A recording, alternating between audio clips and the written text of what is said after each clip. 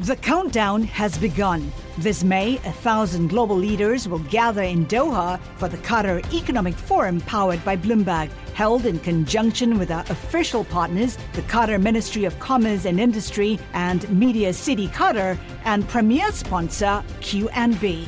Join heads of state, influential ministers, and leading CEOs to make new connections and gain unique insights. Learn more at QatarEconomicForum.com.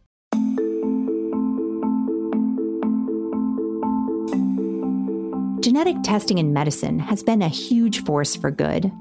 But what happens when your test results come back with bizarre findings and your doctor advises you to take immediate radical steps? They said, we really need to see you in, and they came in and said, you have to have your stomach removed. I went, what?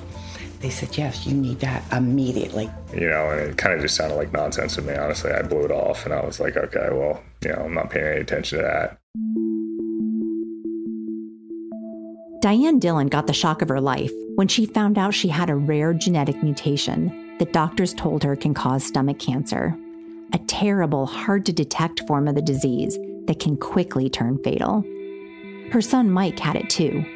No one in the family had ever heard of the disease or the gene when they found out they were carriers in the fall of 2017. That's not surprising. It's extremely rare. There are only a few hundred families with the mutation who have been studied by researchers. But the doctors were telling both Mike and Diane they needed to have their stomachs removed. Urgently. Welcome to Prognosis, Bloomberg's podcast about the intersection of health and technology and the unexpected places it's taking us. I'm a healthcare reporter, but this story didn't come from the usual sources. I learned about it through my own family grapevine. Mike is married to my first cousin, Kim. My dad heard from his brother, that's my uncle, that Mike was going to have his stomach removed because of a gene he had inherited. When I heard that from my dad, I thought, that's just weird. Mike's in his 30s. He's entirely healthy. He and Kim are both fit and active. They have 2 adorable kids, a boy and a girl. This, to me, did not sound right. So Mike and I started emailing and researching. And it turned out this was legit, but it was also at the cutting edge of medicine, and that's a really scary place to be. I went to visit them in South Florida in March. I was coming from Minnesota, where there was 2 feet of snow on the ground. Suddenly, it was 70 degrees and sunny. I was meeting Mike's mom, Diane, for the first time. Hey! Good. It's so good to see you, too. You brought down this cold weather. This cold weather? Hi. I'm Michelle. Nice to meet you. It is beautiful here. Yeah, this is nice. What are you talking about, the cold weather? Yeah, this is our life. We love to get this, believe me. This is the last hurrah. It didn't take long for the seriousness of the genetic findings to hit home. Diane had been tested to see if the breast cancer she survived 15 years earlier had a genetic cause. It did. But it wasn't the one that she expected. And it wasn't only linked to breast cancer. Mike had also gotten tested. He was driving when he got the news that he had it too. He talked with Kim, his wife. Then he called his parents. So that was pretty traumatic for them, for me, for everybody. I think I compared it as like a bomb was dropped on our family. Everything that I'd read to that point was that you pretty much immediately have to have this surgery done. And I was pretty much preparing myself for that.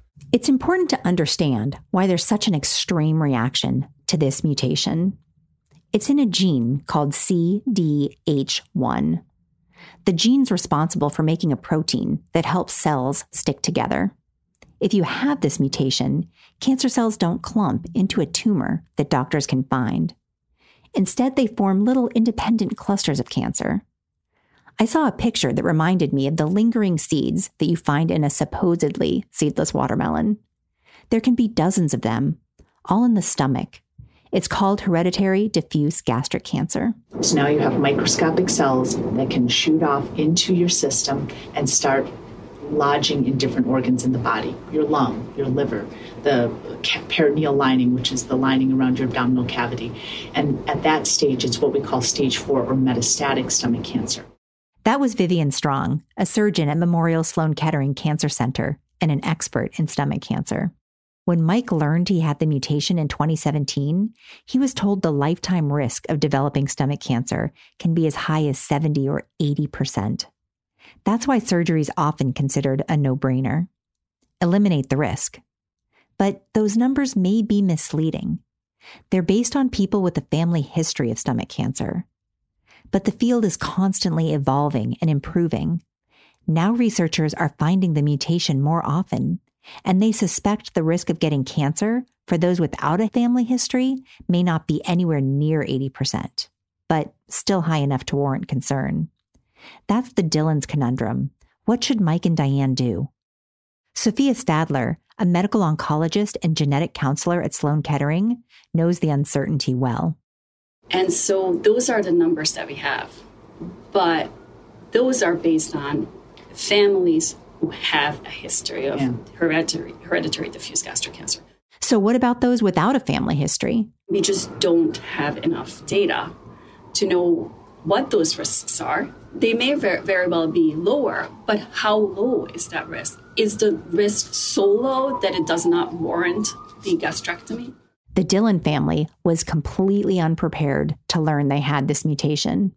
No one had mentioned CDH1.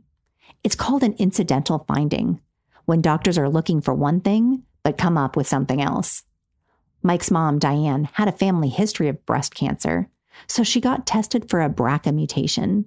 That's the gene that Angelina Jolie has, the one that led her to get a double mastectomy.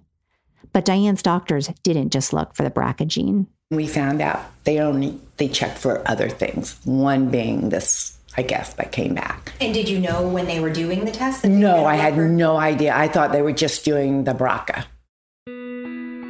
These incidental findings are happening more and more often as genetic testing gets easier and cheaper.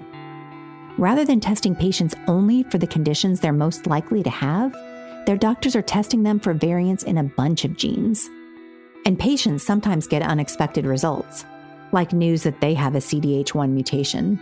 Dr. Stadler's watched the evolution of genetic testing in her practice at Sloan Kettering. And multi-gene panel testing is cost efficient. It's efficient for the patient because you do everything all at once. It's easy for the physician because you check the box, it's a big panel, you get everything you need, right? A lot of the commercial laboratories have incorporated CDH1 into their generic breast cancer gene panel, even though many of those breast cancer patients don't actually meet criteria for genetic testing for CDH1. That's how you find a risk for stomach cancer when you are worried about breast cancer. The Dillon family, they don't match a single one of the 6 criteria that doctors use to consider a genetic test for a CDH1 mutation. You know, there is cancer in my family, breast cancer. And have you ever heard of stomach cancer in your family? Never. No, never. For some people, finding the mutation isn't a shock. It's a relief. It's an explanation for what's been devastating their families for decades. While getting your stomach removed seems drastic, it is feasible. And it's a way for these families to ward off an early death, a tragedy some have seen all too often. That's how it was for another CDH1 patient I talked to. Her name is Hannah Davis. I met her through an advocacy group called No Stomach for Cancer. Unlike my cousin's family, Hannah's family does have a history of stomach cancer. It just took them a while to figure out the genetic connection. Hannah's great-grandmother died decades ago of abdominal cancer. All 5 of her daughters developed breast cancer, and only one, Hannah's grandmother, survived. When Hannah's father started having stomach pain and quickly lost weight, no one put it together. Months later, he and a cousin were both battling stomach cancer, and they realized maybe this wasn't a coincidence. So they kind of got to talking, and they were like, well, this is kind of weird. What are the odds that we both have stomach cancer right now? So that kind of opened the door to all of this testing. It was a CDH1 mutation with high penetrance. That means there were a lot of affected family members. My dad's brother and sister both have it. Several of my dad's cousins tested positive, and then myself and one of my two brothers tested positive as well. Hannah's dad was in his 50s when he was diagnosed with cancer. There wasn't much doctors could do to help him. But there was one thing that he wanted for his family. His dying wish really was for us kids to be tested. And he said, if you test positive, you need to go through with the prophylactic total gastrectomy, because that's really the only way to prevent stomach cancer with people with this gene. Hannah got tested just after her dad passed away. She was 20 years old when she found out that she was a carrier, and she wasn't ready to let a doctor remove her stomach. So she waited, and she worried. I kind of just thought of it as like this ticking time bomb in my body, and I thought about it constantly, but I just felt like it wasn't the right time. And so I pursued my undergraduate degree, went to grad school, and actually had my surgery the week before my graduation and walked the stage of my graduation a week out of having a total gastrectomy, which was very crazy. The doctors examined her stomach tissue and found no signs of cancer, but she's still glad she got the surgery. I have no regrets at all. I certainly feel this sense of relief. I know it's what my dad wanted for me. I know just based off of the research, having a 80% chance of developing stomach cancer at some point in my life. And then not only that, but just having it be so hard to detect. And it certainly rocked my world in so many different ways, but I have no regrets whatsoever. The countdown has begun. This May, 1,000 global leaders will gather in Doha for the Qatar Economic Forum powered by Bloomberg, held in conjunction with our official partners, the Qatar Ministry of Commerce and Industry and Media City Qatar, and premier sponsor QNB. Join heads of state, influential ministers, and leading CEOs to make new connections and gain unique insights. Learn more at QatarEconomicForum.com. Those kinds of dramatic stories are what Mike found when he went online to research the condition. But they didn't really seem to apply to him and his family. They hired a company to do a complete medical history of Diane's ancestry, going back generations. There was no smoking gun, no stomach cancer, no early deaths from cancer, any kind of cancer. Then Mike's internet searches found Perry Guilford, the researcher who discovered the CDH1 gene mutation's role in gastric cancer. It was first found in an indigenous tribe in New Zealand. And I sent him an email, not really expecting a response, and I think I got a response within 24 hours.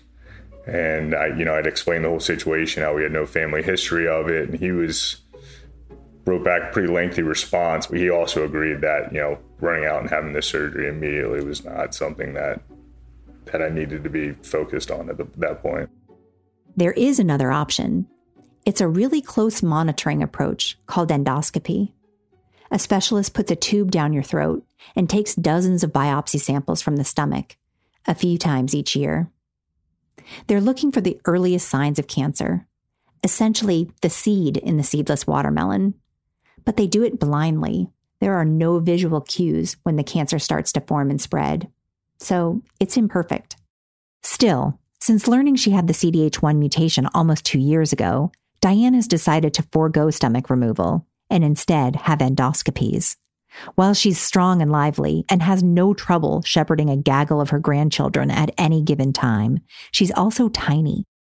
People who have their stomach removed often lose 1/5 of their body weight. Diane doesn't have an ounce to lose. And at age 72, maybe she's past the cancer risk. I can't let it worry me. I got to live my life. If I got it, then, if I would address it. But I just feel right now, I've made it this long. And I think the doctors are saying, okay, maybe you should, because we really don't see it in your family. For Mike, it's a bit of a different story. Most of that risk is still ahead of him. So the average age of diagnosis is 38. Mm-hmm. How old are you? 36. So does that weigh on you? Yeah, definitely. I mean, especially in the beginning when I first started reading all this and seeing this. But then I also could look at my mom. She's made it this long and has had no, repercussions from the gene as far as the stomach goes. So the boom in genetic testing is profoundly changing the field. It used to be that the doctors tested cancer patients to see if they had a gene mutation. Now it's the other way around. Doctors are trying to predict if people with a gene mutation will get cancer. It turns out the risk isn't as high as they once expected.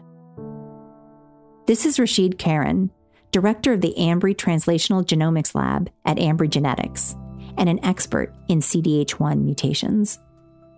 The risk for lobular breast cancer and for diffuse gastric cancer, it's definitely higher than in the general population, but it's not as high as we thought initially in the last decade. Previously, people would say that you have an 80% risk of developing gastric cancer if you have a pathogenic mutation in CDH1. So that's a pretty high risk. That would be a terrifying thing to read, right? Exactly. Yep.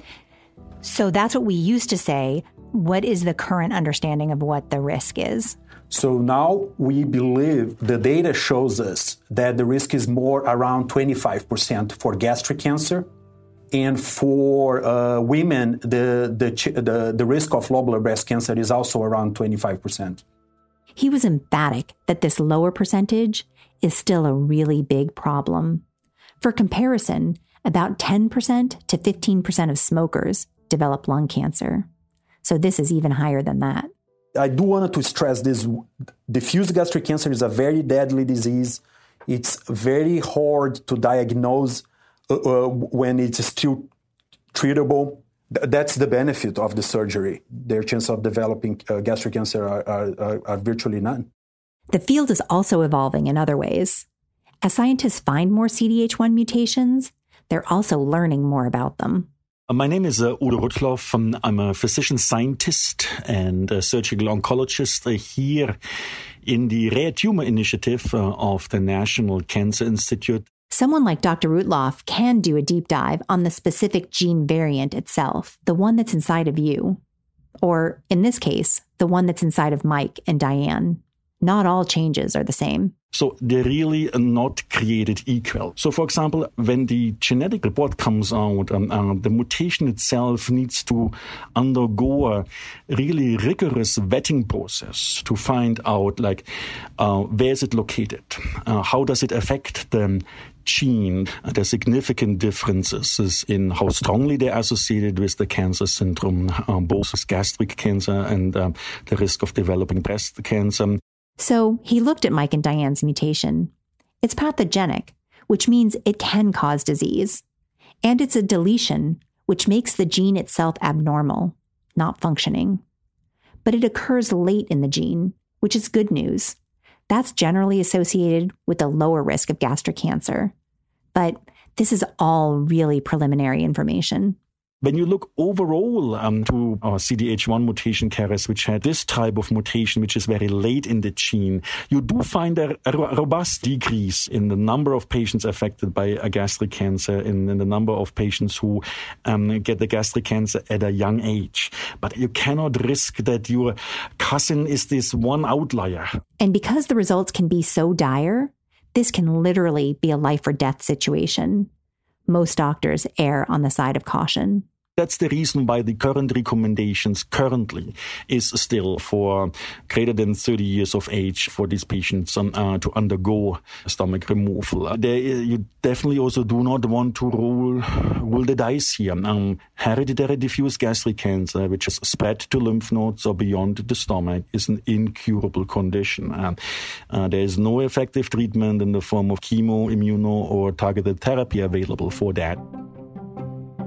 So, what's life like without a stomach? The operation itself is simple. Doctors cut out your stomach, then attach your esophagus directly to your small intestine, and they sew you back up. It's like a really radical version of weight loss surgery. Adjusting to the change isn't as easy. Here's Hannah again. Remember, she had her stomach removed at the age of 24. It's crazy. It'll be 2 years in May. At first, it's so hard. You're kind of like learning how to eat again. You're eating the size of a golf ball, and it's extremely confusing and kind of messes with your head. But I've definitely reached a new normal, and I enjoy pretty much everything that I used to enjoy. The thing that surprised me most? You don't actually need your stomach. It's a bit of a holdover from an earlier evolutionary time, a pouch that allowed you to store extra food. Here's Dr. Strong from Sloan Kettering. So the stomach is really, it serves as a nice reservoir for you to eat bigger portions of food. The absorption of all the nutrients that you need, it happens in your small intestine, not in your stomach. There's also the weight issue. People lose about 20% of their body weight in the first 6 months.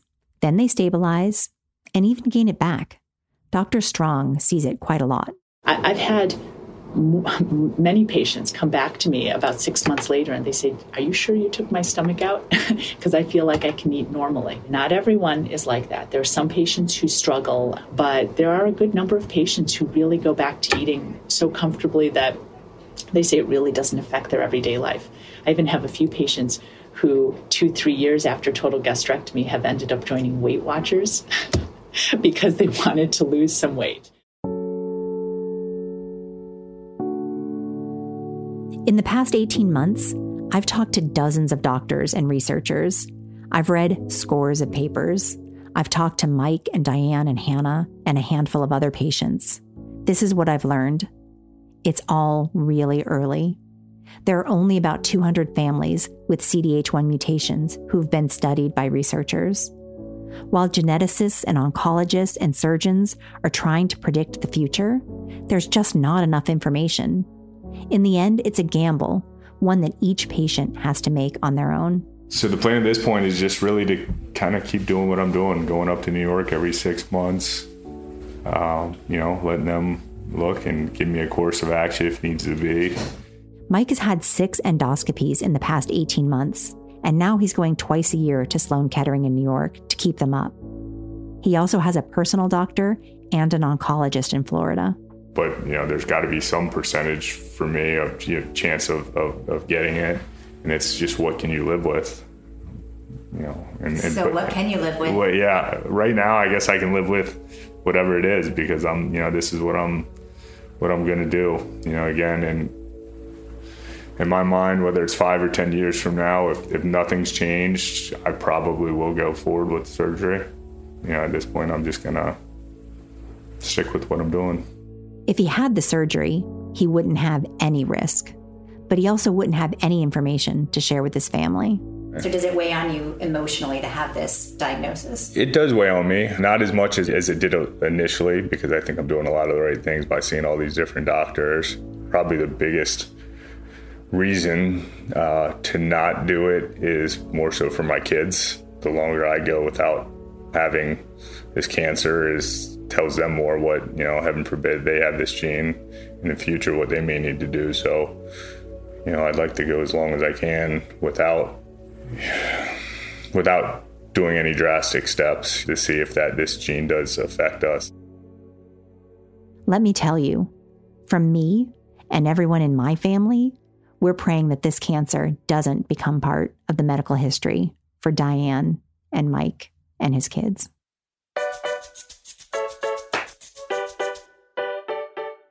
That's it for this week's Prognosis. Thanks for listening. Do you have a story about healthcare in the U.S. or around the world? We want to hear from you. Find me on Twitter @FayeCortez or email mcortez@bloomberg.net. If you were a fan of this episode, please take a minute to rate and review us. It really helps new listeners find the show. And don't forget to subscribe. This episode was produced by Lindsay Cradwell. Our story editors were Drew Armstrong and Rick Shine. Francesca Levy is head of Bloomberg Podcasts. We'll be back in 2 weeks on May 23rd with a new episode. See you then.